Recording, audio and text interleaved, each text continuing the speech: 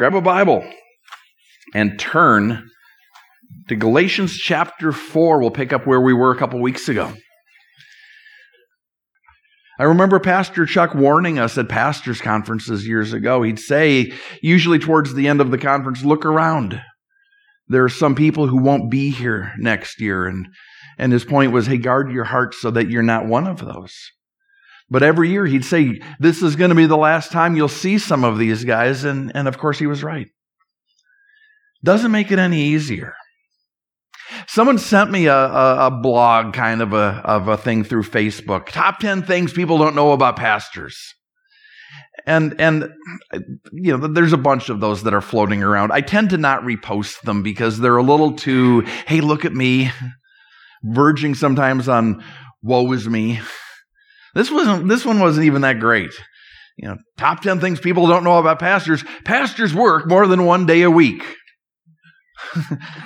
You're glad you were sitting down for that one, right? Pastors sometimes have doubts and questions about their faith. Newsflash. But you know, the one thing that grabbed me, it was like 6 or 7 on the list. It was pastors hurt when people leave the church, but they deeply grieve when people leave the faith. That certainly wasn't new information for me, but boy, is it true. And not just pastors, right? You're not pastors, most of you, and yet I'm guessing every single one of us knows the heartbreak when good friends, family, church family, when people we love go sideways. And it's bad when they fall away from the church, when they're not plugged into a loving, Spirit-filled Bible teaching fellowship. And it's even worse when they fall away from the Lord altogether. Paul knew that heartbreak. Paul knew that heartbreak very well. It's why he's writing this letter, the letter to the Galatians, his letter to people that he cared about. People who were very much like family to him. People that he calls brothers, children, who are no longer believing sound doctrine, who are no longer following the Lord. What do we do when that happens? In our text this morning, Paul is going to give us some thoughts. He's not going to give us a formula because he's a Christ follower and he knows how much Jesus abhors recipes and algorithms and formulas. Jesus went out of his way to avoid his ministry being reduced to formula. So Paul doesn't give us that.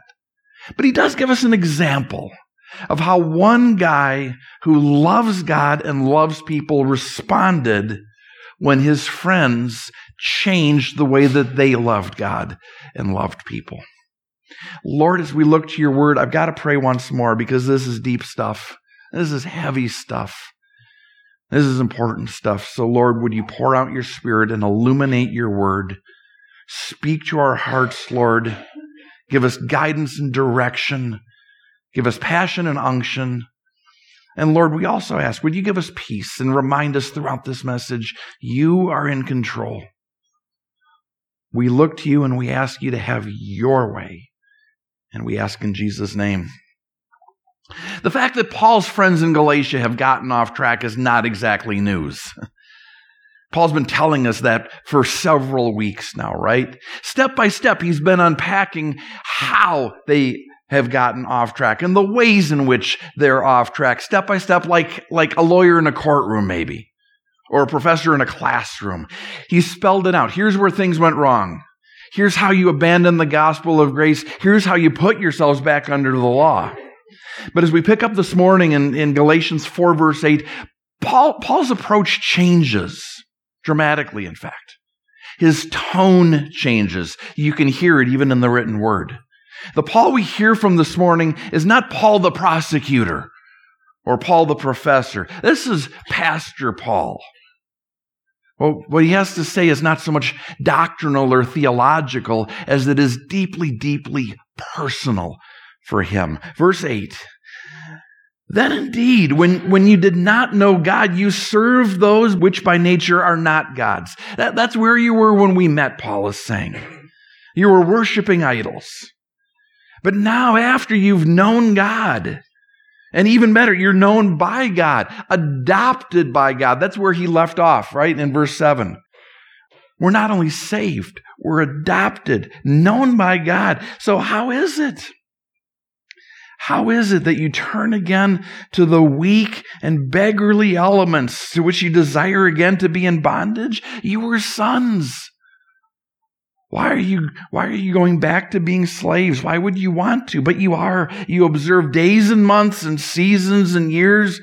You observe feasts and festivals and all the other minutiae that Judaism requires. I'm afraid for you, lest I've labored for you in vain. You can taste Paul's tears as you read, can't you? That's what Martin Luther said about this portion of the letter. Martin Luther loved Galatians. But of this portion of the letter, he said this, you get to this part and it's like Paul is breathing out tears. He's hurting so much for his friends. But what is he showing us? Not teaching so much as modeling for us as he's reaching out to them. In this passage, there are 6 things I'm going to call out. And if you're taking notes, you'll be able to hear them when we get to them. I'll try to call them out. But we're going to talk about where and who and what, how and why and when, in that order. Where, who, what, how, why, when. If you missed it, I'll call it out when we get to it. But the first thing I noticed Paul do, the thing that he just did, he describes where they've gone. That's the first point. He's telling them, here's what I think has changed. Here's where you were. You were over here. Celebrating grace. Rejoicing in God's power. Overwhelmed by the riches that we have in Christ Jesus. Now you're over here. Weak and poor. Slaves. And yeah, in a sense, Paul's been doing that for 3 chapters. And he moves into this section, he's kind of summarizing it. He tells his friends, here's where you were. And here's where you are. And he tells them what he thinks about it. He says, I'm really worried that that's where you are. When I met you, verse 8, when I met you, you were worshiping demons. That's what idol worship is. That's what every kind of idol worship is. If we're not worshiping God, we're worshiping darkness. When I met you, Paul says, you were slaves to flesh, slaves to the world, slaves to Satan.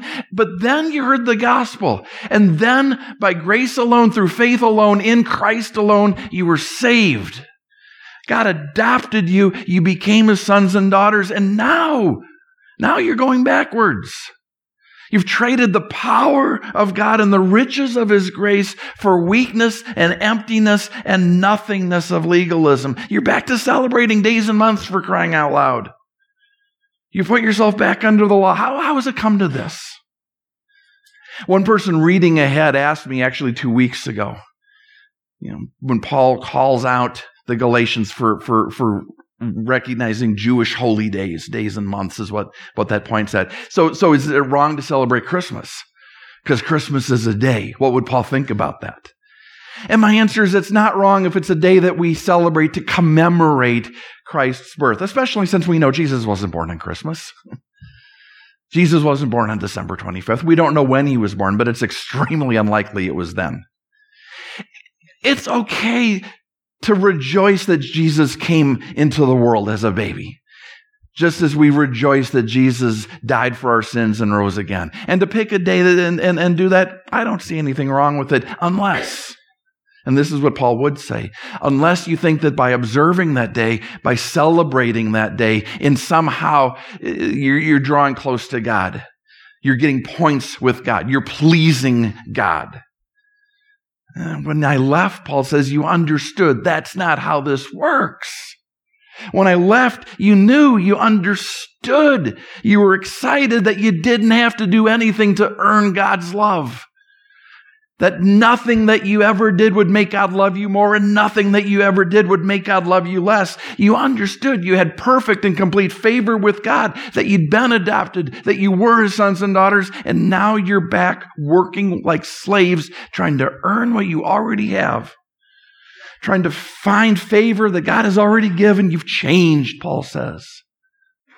And I'm afraid for you. Part of why Paul is afraid. He knows the longer they go down this road that they've gotten on is the longer they'll go down the road that they've gotten on. It's a self-perpetuating sort of a cycle.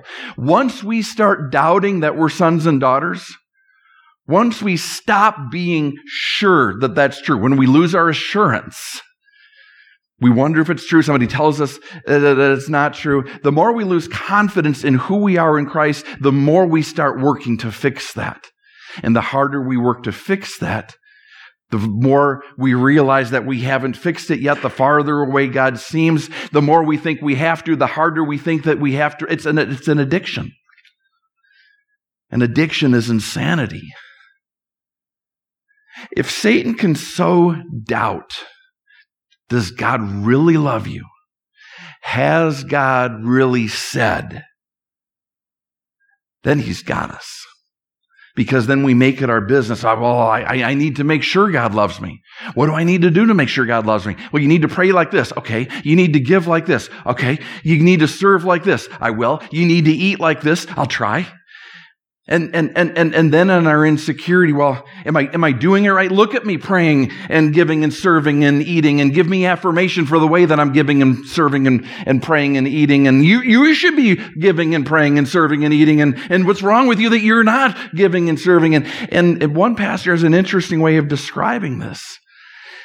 He says Christians who are no longer sure that God accepts them for who they are in Christ Jesus apart from their works, Christians who aren't sure that God loves them for who they are in Jesus and not for the things that they do, are radically insecure. And they do all of the things that you expect from insecure people. Why is that? Because once that idea is in our head, we look around and we listen and people are talking about godliness and holiness and righteousness, and we think, wow, I need to get some of that because I'm not as much like that as I want to be. I'm not as much like that as God has called me to be. So I need to go out and get that so I can please God. And Richard Lovelace is the pastor. He says their insecurity shows itself in pride. I am too loved by God. A fierce defensive assertion of their own righteousness. Look at all I'm doing for God. And even fiercer criticism of others. Why aren't you doing the things I'm doing for God? See, that's what Paul's afraid of. That's where he sees his friends headed. That's the road he knows that they've started down. But here's what's interesting to me. He doesn't say any of that. I'm saying that. And you're probably already thinking that. And Paul knows that because if we can figure it out, Paul was brilliant. He's miles down the road in front of us. Paul knows that's what's going on. But he doesn't psychoanalyze his friends. He doesn't tell them, this is why you're doing this. This is your motive. This is where it all began. Let's talk about your toilet training. No, he doesn't say, this is your reason. This is your motive. These are your values. He just said, this is what's happening. He doesn't talk to them about the psychology of what's happening, especially in a letter. Especially not over a text message or in an email, because he knows that's not going to get him anywhere. What happens if Paul tries that? Look, this is where you've gone, and this is the reason you've gone there. There's some insecurity. I'm not insecure. Yes, you are. I don't think I'm insecure. Clearly you are. I don't think I'm insecure. If you were insecure, you wouldn't be denying it. You know what denial means? It's M not R2, M not R2, M, and before you know it, Paul and his friends are further apart, not closer together. If Paul tries to tell them what they're thinking, what they want, it's too easy to deny. Too easy to put up a wall. Too easy to get further apart. That's not what Paul wants. He wants to win a brother. He doesn't want to win an argument. So he leads off with facts, not interpretation. He talks about things he can see and point at. Hey, can I call out something? Can I show you something that I'm seeing? You were here, standing in grace, and now you're here, slaving away. That's what seems to have happened to me. What does it look like to you? That's the first thing that Paul does. He says, here's where you've gone in my eyes. Can we talk about it? Before Paul continues, what's interesting, the next place Paul goes, next thing that he tells them, hey, before we continue, I want you to know who you are to me. That's the second point. Let me remind you who you are. If you're not sure, I want to make sure that you're sure. And he does it with a single word. Verse 12, he says, brethren. And he's going to use more words later. But here, he drops this word in very on purpose. Very purposefully would be a more goodly way of saying that. Paul's very intentional. He chooses his words carefully. He says, brethren. Because he doesn't want to keep going. He doesn't want to say anything else before he's reminded them, hey, we're in us together. We have a relationship. We have history and we have kinship. We're brothers and sisters. Because he knows how people are and he knows how many of us are insecure. And without calling that out, he knows our temptation when somebody disagrees with us is to globalize. Paul disagrees with me. You know why? Because he hates me. Yeah, Paul hates me. And Paul thinks I hate God. And, Paul thinks I'm not saved. Some churches will actually encourage that kind of thinking. It's sad. But there are churches that will tell people, if they taught you that, they hate you if they taught you that. And you need to hate them back. You need to despise that dangerous, destructive kind of teaching. If they even know that you're here, if they know you're even considering buying into this kind of a doctrine, you know what they're going to say about you. You better off not telling them. Just cut the ties. Sometimes we don't need anyone to teach us that or tell us that. We're pretty capable of going there in our own heads, aren't we? Paul's going to disagree with me. He won't understand. I'll try to explain. He'll shoot me down. He'll tell me I'm wrong. He'll use big words in one of those sentences that goes on for like 3 pages and make me feel stupid. And he'll tell everyone that I'm stupid because I don't understand and shame me in front of my friends and I'll look like an idiot. I'm going to show Paul. I'm going to cut him out of my life before he has a chance to hurt me. Ever done that? Paul doesn't want his Galatian readers to do that. And we shouldn't want our friends to do that either. I think it's important that we not just assume, but we say, I'm not saying what I'm saying because I hate you. I'm not saying what I'm saying because I think you hate God. Neither one of those things is true. We're still brothers and sisters. We're brothers and sisters together, and we're still part of this great, big, crazy family that God decided to adopt. Paul is saying to his readers, if someone told you I hate you, I don't. If someone told you that I don't want to have anything to do with you because we disagree about some stuff, they're wrong. I don't know if they're lying or just mistaken, but they're wrong. I love you. That's what Paul means when he says brethren. Now let's be clear. Paul is hurting. Paul is hurting. He's hurting the way that any of us hurt when a friend, somebody that we love, goes spiritually sideways. He hurts the way that the Lord hurts when someone he loves goes spiritually sideways. Think of Jesus weeping over Jerusalem. Luke 19, Jerusalem, Jerusalem. I didn't want it to be like this. I wanted to love you and save you and protect you like a mother protects her children.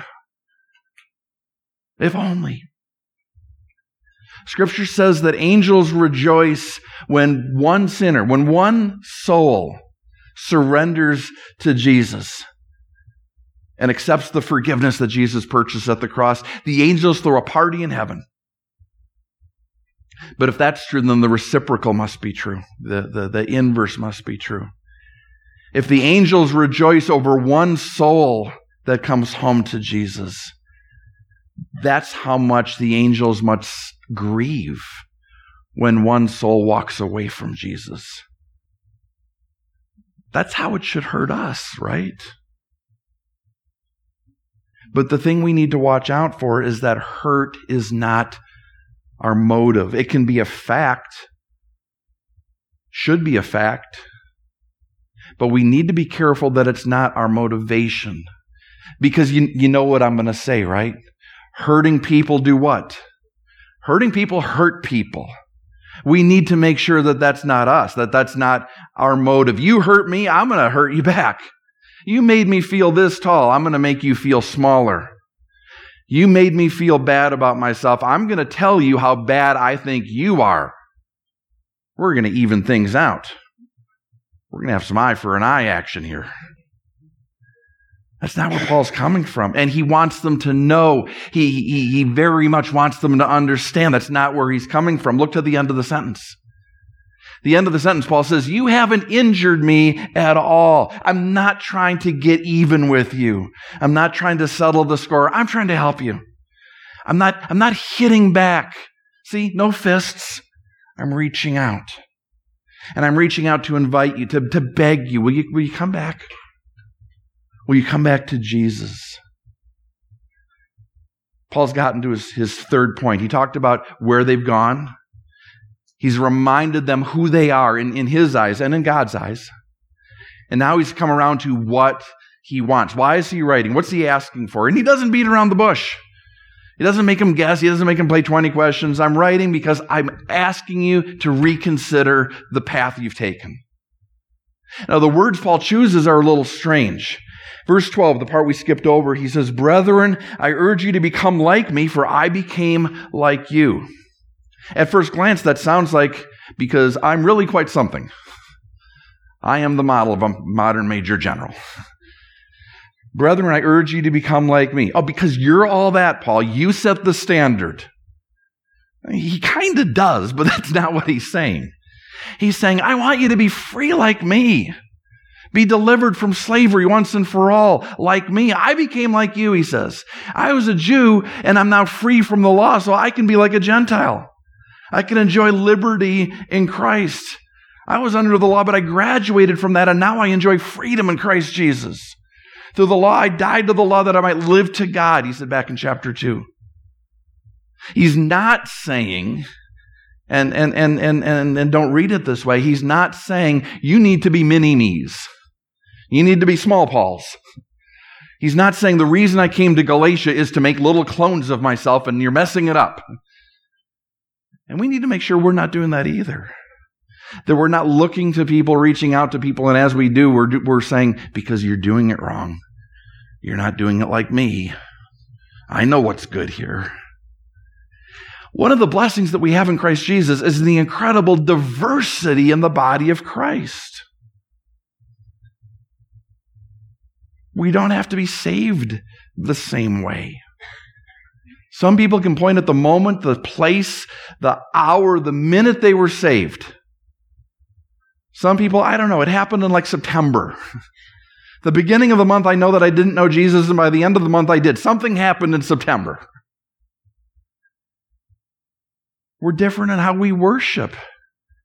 If you were looking around a little bit as we worship together, there were people singing as loud as they could, and there were people singing almost under their breath. People with their hands up, people, catching the football. People with their hands at their sides. There were some people who were standing, some people who were sitting.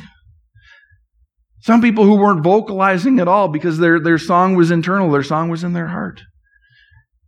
And all of those things are okay. We don't have to all do church the same. I think of the Mercy Me song from a few years ago. I can only imagine the movie brought it back around just recently. Surrounded by your glory, what will my heart feel? What will it be like when I see Jesus face to face? Will I dance? Or in awe of you, will I just be paralyzed? Will I stand? Will I fall to my knees? Will I sing hallelujah? Will I be unable to speak?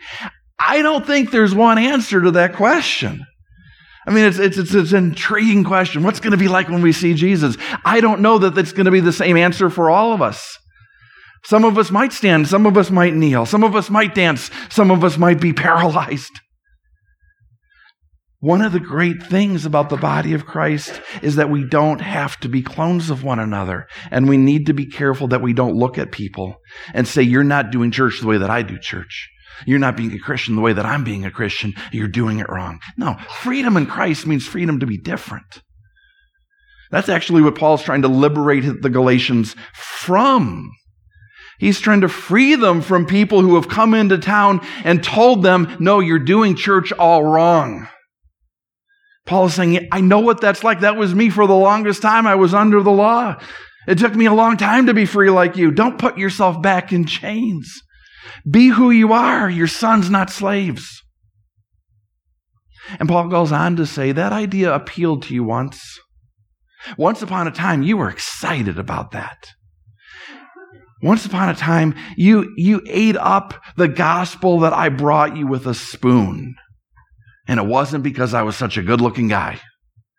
Charismatic speaker, great presenter, fantastic animation in my PowerPoint presentation. Paul says, no, when I came to you, I was a mess. He's moving on to the next point of his appeal. He's talked about, here's where you've gone. Here's who you are. Here's what I want. Now he's going back and he said, hey, can we talk for a minute about how things began? He's appealing to their shared history. He says, can we rewind the tape to when we first met? Back when the gospel made sense to you, put yourself back in time, how we got started together. It wasn't that long ago. And verse 13, you know that I came to you because of physical infirmity. Because of physical infirmity, I preached the gospel to you at the first. The reason I showed up in Galatia when I did, Paul says, I was sick like a dog. And we don't know what kind of sick. A lot of people say malaria. And I'll admit that makes good sense. Because before he went to Galatia, he was in Perga. What do we know about Perga? It's low, it's swampy, it's hot. Bugs the size of birds. It's a great place to get malaria if you want to. And malaria can be debilitating if it's not treated. One commentator I read who had malaria, who experienced it in the missions field, says it's like having a red-hot bar of iron thrust through your forehead. It's like the worst migraine you've ever had. And malaria can cause eye conditions, and Paul hints that maybe the thorn of the flesh that he talks about, the physical issue that he had, was an eye issue. And so if all of those things are true, then it makes a certain amount of sense that he'd go to the higher, cooler climate of Galatia to try to recover. But we don't know for sure.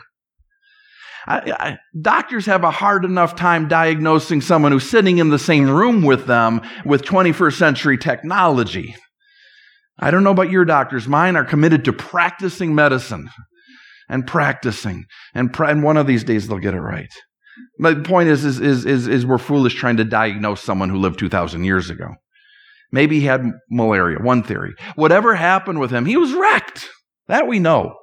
Shows up in Galatia verse 14, and he says, I was such a mess, I wouldn't have blamed you if you'd despised me or rejected me. You could have looked and said, what is he good for? Just push him in the corner and you know, get some incense in here so it doesn't smell as much. Paul says, you could have done that. I was gross. But you know what? You listened to what I had to say. I was falling apart. No one would have blamed you if you'd kicked me to the curb. I wouldn't have blamed you, but you didn't. Verse 14, my trial, which was in my flesh, you did not despise or reject, but you received me as an angel of God, even as Christ Jesus. You could have said, hey, what kind of God does this guy serve? Look at him. Either his God doesn't have the power to heal him, because he hasn't, or he has the power and he doesn't like Paul very much. And that's what you would have concluded. That's what you should have concluded, Paul says, if you'd been looking at me. If this had been all about me, we wouldn't have gotten out of the starting gate together. But you weren't looking at me. Paul has said, look, this isn't personal. I'm not trying to get even. And he's saying, guys, I hope that this isn't personal for you, that you've decided that I wronged you or conned you or played you, or this was all because I wanted something for you. He's going back to the beginning and he says, don't make this about me, because it never was about me. This is about the gospel, and you received the truth of the gospel not because of me, but in spite of me. You listened to my message even though the messenger was falling apart at the seams. You listened to the truth of the gospel, the Holy Spirit bore witness to it, you realized it was from the true and living God. And you put your trust in him. You believed. Do you remember what that was like, Paul says, verse 15? Do you remember the blessing you enjoyed, the happiness that you had, the satisfaction you experienced? Do you remember the joy of knowing your sins were forgiven? Of understanding what it was to be adopted by God, our Heavenly Father? Do you remember that joy, Paul asks? Do you remember the love we had? I was serving you, you were serving me. Why? Because of the joy that we had together in Christ. That was real, wasn't it? You remember, don't you? We were so close, Paul says. I would have done anything for you. You would have done anything for me. Verse 15, I bear witness that if possible, you would have plucked out your own eyes and given them to me. Well, that's graphic. And maybe that's a reference to an eye condition. Maybe that's Paul saying, my eyes were so gross and you loved me so much that you said, if I could give you my eyes, I would. Maybe it's just an expression. Maybe it's Paul saying, you would have given your right arm for me. You would have donated a kidney for me. But his point is, you would have done anything for me, and I would have done the same for you. So what happened? Where's your joy gone? Where's your love gone? How did I become the bad guy in this? Verse 16, have I therefore become your enemy because I tell you the truth? We didn't start out that way. Paul knows teachers have come on the scene in Galatia, and they're saying, we're going to teach you higher truth than Paul's ever dreamed of, and we're going to be better friends to you than Paul's capable of. But Paul knows this is the catch. Paul knows those same teachers are also saying, but here's the thing. In order to be our friends, you have to be Paul's enemy. In order to be our friend, in order to be God's friend, you can't be friends with Paul anymore. You need to shun him. It doesn't sound like God, does it? And that's what Paul's trying to help him see. Verse 17, he says, these new friends of yours, they zealously court you, but not for good reasons. They want to exclude you, meaning they want to exclude me from you, so that you can be zealous for them and only for them and always for them. Not for the God that they serve, for them. I know what they're telling you, Paul says. They're telling you that you're great. And they're cataloging all the different ways in which you're great and all the greatness that you're doing and how much they love you and how much this new doctrine is going to help you. This new way of thinking about God is going to open doors for you. It's going to unleash power for you. But here's what they're not telling you. Or rather, here's what they are telling you. They're telling you that you can have all that, but you have to be exclusive. Can't go around dating other churches. I don't want you having coffee with other teaching. Don't be friends with people from other fellowships. That's the definition of a heretic. We tend to lump terms like heretic and blasphemer all together. A heretic is someone who says, you have to choose me and reject not me. You have to choose this false doctrine, and you have to choose these false teachers and not look back. What are they afraid of, Paul is asking. And we can imagine those teachers saying, well, Paul, you wanted the same thing. Paul, you were saying, only read my books, only go to my small groups, only listen to my teaching. You're just jealous, Paul. You just want them back. You just want their tithing back in the agape box. Paul's saying, no, that couldn't be further from what I'm saying. And his next point, he says, let me be clear why I'm reaching out. Paul very carefully didn't speculate on the Galatians' motives, because how could he possibly know for sure? It's too easy for them to say you're wrong.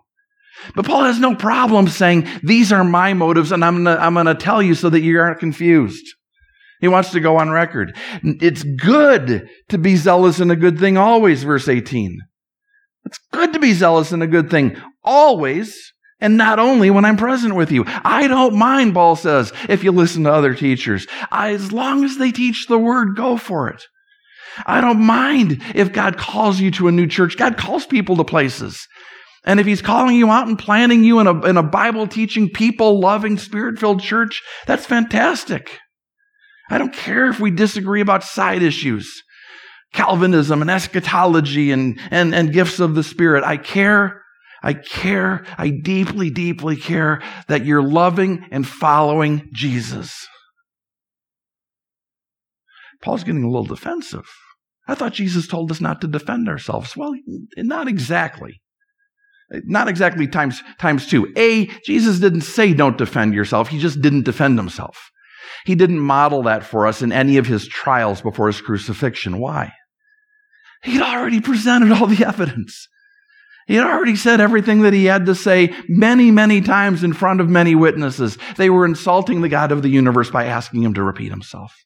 So no, Jesus didn't defend himself. And Paul's not really defending himself either, so much as he's just going on record. Because if we don't speak for ourselves, Satan will speak for us. Satan loves a vacuum because then he gets to fill it. Paul's not getting shrill or strident here. He's just saying, hey, believe this or don't believe this, but this is my version of where I was coming from.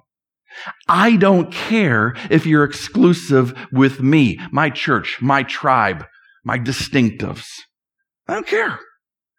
But I care deeply that you're exclusive with Jesus, that you're loving and serving him alone. Be zealous in a good thing, not a Paul thing, is what he's saying. End up in a church that loves Jesus, teaches the truth, is filled with the Spirit. That's awesome. That's true here as well. I hope you know that. It says win, build, and send on the wall when you walk in. And that doesn't just mean send out people to plant churches, to pastor churches. That means send people out to serve in places and times that God calls us to, with the gifts that he gives us, all of us. Win, build, and send isn't about planting church, it's about being church. And when people from this church become part of other fellowships, when people from other fellowships come here, it should be like a marriage. It should be like a great wedding reception where two families are coming together and rejoicing because their family has just expanded.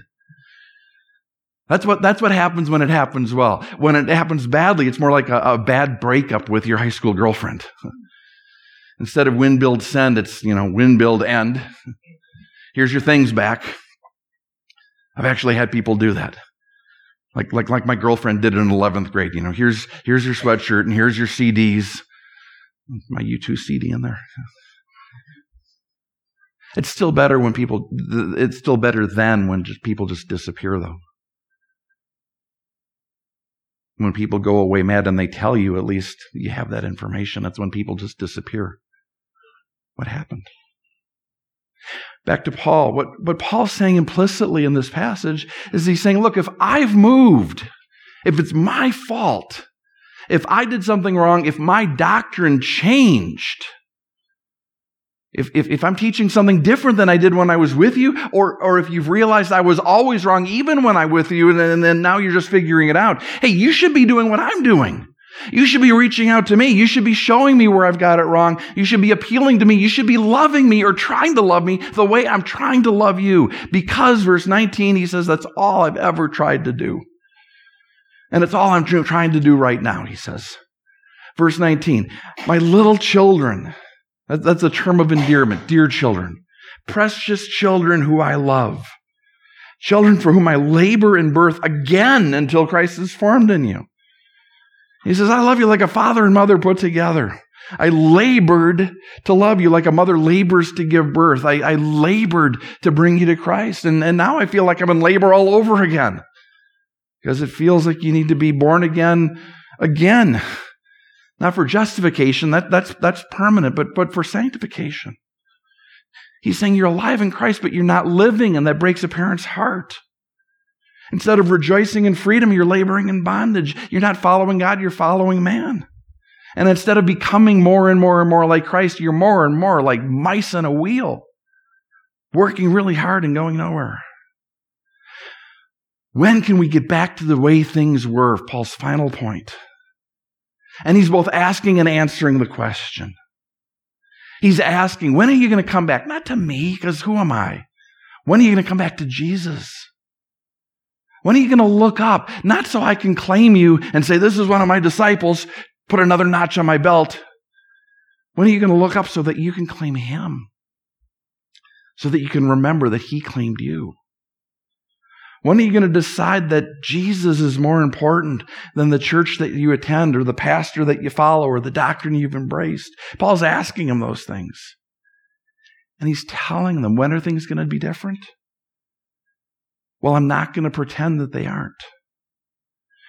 I'm not going to pretend that things haven't happened. I'm not going to see you at the park or at the party or at the store and just go on like nothing's wrong, like nothing's changed. I love you too much for that.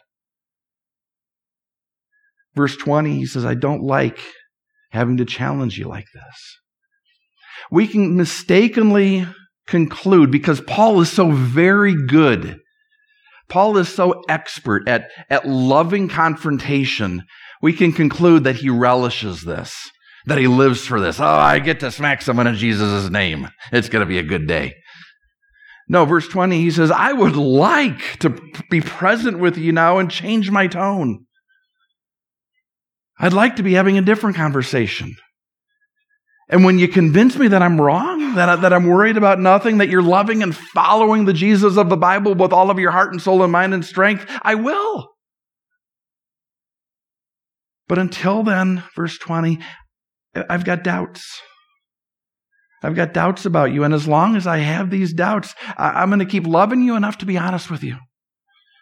Not telling you what I think you want to hear, not saying what's safe to say, not just talking about things that benefit me. I'm going to tell you what's true. Now notice Paul doesn't say, I'm going to chase you, I'm going to plague you, I'm going to pressure you, I'm going to speak to you in your dreams and give you no peace until you see things my way. You wake up, you're going to have a text message. You go to lunch and you're going to have a voicemail. You come home, there's going to be a note on your door. No, you know what happens when you try that. People have tried that with you about something, I'm sure. You shut down, right? That just galvanizes you. I'm not going to listen. I'm not going to hear. I'm just going to wait for it to be over. That's not what Paul wants. And I don't think that's what we want. What is Paul saying? He says, can we get together? Can we talk? Can we do this face to face so that I can hear your tone and so that you can see the pain in my eyes? Can we get together and both say everything that we want to say? You know where to find me. I've laid it out. You know where I'm coming from now if you didn't before. Ball's in your court. I hope we can meet. We can talk or not. But whether we talk or not, I love you. Whether we talk or not, I'm going to pray for you. But one thing I won't do, one thing I can't do, one thing Christ won't let me do is pretend there's nothing going on with you. Because love doesn't do that. God doesn't do that. God didn't do that. That's why we're here. Do you have someone like that in your life, someone that you need to reach out to? If you're here this morning, I'm guessing that a name or names, a face, or maybe a crowd has been showing up in your mind. Someone that you need to say, hey, here's where it looks like you've gone. And I want you to know who you are. You're precious. You're special. I love you. But what I'm asking is, would you come back? Would you think about how it began? It wasn't a lie. It wasn't an illusion. It was real. Here's why I'm reaching out. I care. Here's when things are going to change. When we can talk. We can figure this out. And in the meantime, boy, I'm going to pray. And in a moment, I want to pray together for all of the people that the Lord has laid on our hearts. But before we close, 3 things I want to say quickly. Paul says at the end, I have doubts about you. Notice well, he doesn't say, I have doubts about me. And you shouldn't either. I'm not saying don't have doubts about Paul. Don't have doubts about Paul. But don't have doubts about yourselves. Because when we start thinking about the people in our lives who have gone sideways, inevitably we are tempted at least to think, here's what I should have done. Here's how I could have stopped it. Here's what I should have said. If only I would have. Don't go there. That's a trap. That's a fool's errand. If you need help not going there, remember this. Jesus did his ministry perfectly. Witnessed to the disciples, to the apostles, wisely and well, flawlessly. Judas betrayed him, Peter denied him. People are people. And they go out and if they're determined to be people, we're not going to stop them. Don't have doubts about yourself. The second thing I would say is don't have doubts about your calling. Why are we here? The chief purpose of man is to give glory to God. Yes. But we'll do that in heaven. Why are we here? We're here to do the one thing that we can't do in heaven, and that's tell people who don't know Jesus or who aren't clear about Jesus.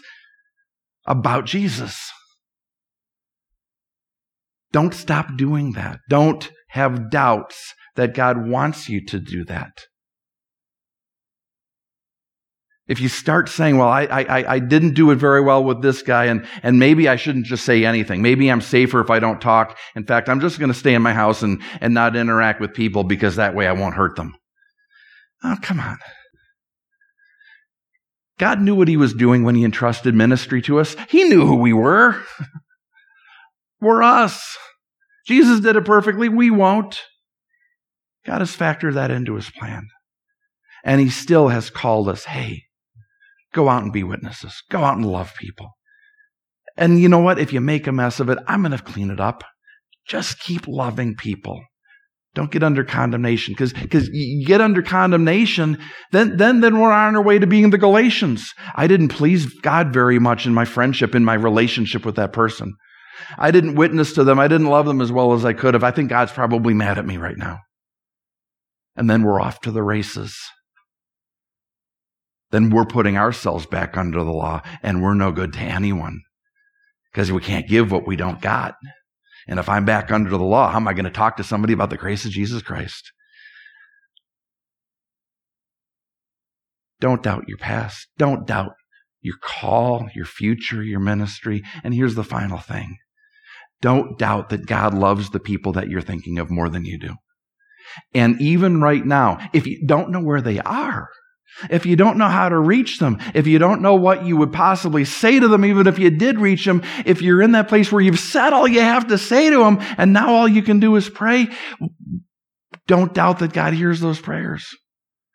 And don't doubt that God is right now moving, working in their lives in ways that you couldn't possibly design or engineer to give them every opportunity to hear and respond to the truth. It's what he did with us, and he doesn't love us more than he loves our friends. And he invites us to partner with him in that ministry. How? Through prayer. The people that we can't reach, the people that we can't touch, the people we can't move. What we can do is have faith in God, faith that moves mountains.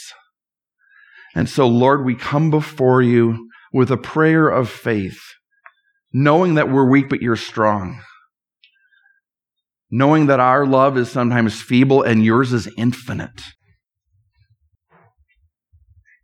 And calling upon the creator of the universe and redeemer of our souls, Lord, would you intrude on people that we know and love, people who have walked away from you. Lord, would you visit violent grace upon them, grace that they can't ignore, truth that they can't turn away from, love that they can't deny. And Lord, if there's a thing for us to do, a word for us to say, make that clear to us. Lord, use us if it's your good and perfect will. But Lord, it's not about us. And we'll gladly ask you and allow you, set us aside for the sake of their soul, for the sake of their walk, for the sake of your fellowship with them, Lord. Would you have your way? And Lord, maybe there's someone out there who's trying to speak to us. Maybe, Lord, you're trying to speak to us.